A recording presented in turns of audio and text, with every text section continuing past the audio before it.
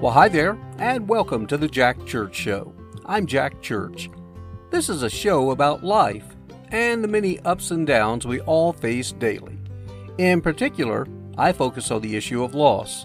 Now, that can be everything from, in my case, the loss of my beautiful wife, or for you, it may have been the loss of a parent, a grandparent, child, spouse, pet, job, you name it.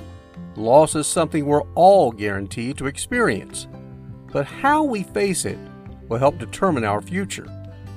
For me, I write a daily love letter to my bride of over 30 years, Pam, and I share those letters with you in hopes they provide some comfort, knowing you're not alone on this journey, and in time, we can and will continue moving forward. Here's today's letter. Dear Pam, well, this Sunday started off a bit rocky, but really ended up being a pretty good day, which is saying something since Sundays are usually pretty hard for me. I did get up early and got ready for church, but when I got to the church I planned on visiting, their sanctuary was closed. So I looked at the time and remembered this smaller church where I had a pretty good visit a few weeks ago and decided, oh well, I'll give them a second try. I arrived just in time, and guess what? Finally, a church where people spoke to me, and I actually had meaningful conversations. I really liked the pastor, too. We had actually met before, and that's why I visited in the first place. He had actually worked in local television as well, but it's been many years ago before he decided to pursue the ministry full-time.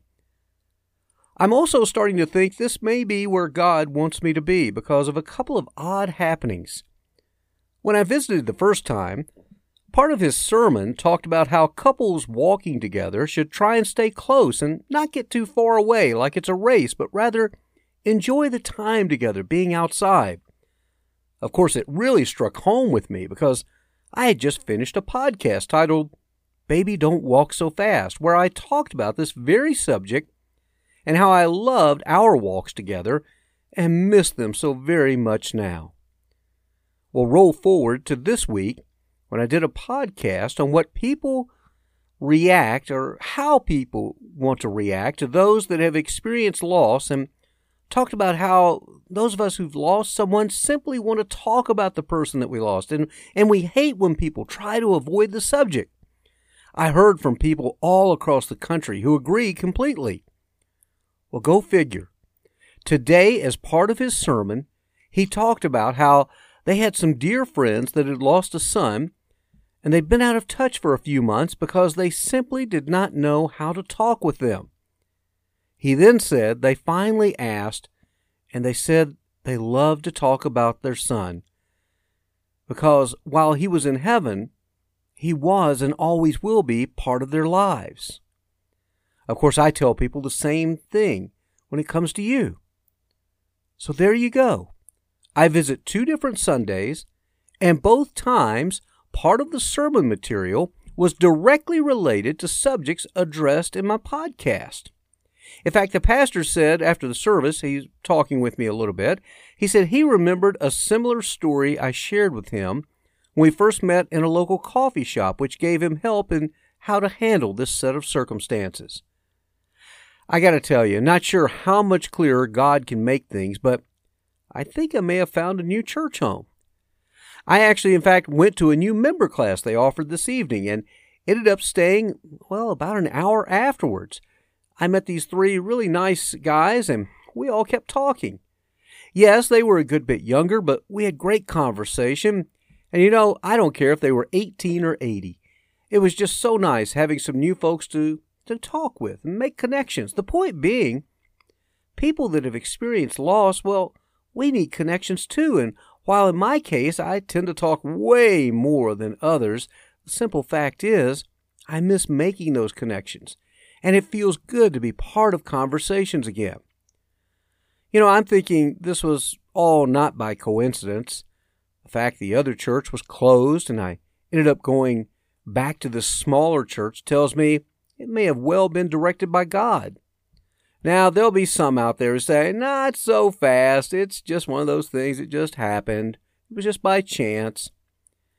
Either way, I'm thankful things worked out like they did. And did I mention in between all that, I had lunch with Eric and Allison, which was really nice, and we later took a walk together in a local park in beautiful sunny 70-degree weather. Perfect weather, the kind of weather you would have loved. The kind of weather I would have loved to have seen you out there in your cute little 4-inch shorts and those beautiful tan legs. But for now, I just have to hang on to the memories. Of course, one thing that did not change today was the fact that I miss you so very much, and I wish you were here to visit the church that I went with today. You would have fit right in. In fact, I could see you jumping right in day one and helping out in multiple areas, and everyone would simply adore you, Pam. I did show your photo to several people there, and they all said the same thing. She sure is beautiful. To which I said, indeed she was, and still is, in heaven. I love you, Pam, forever and always. Jack.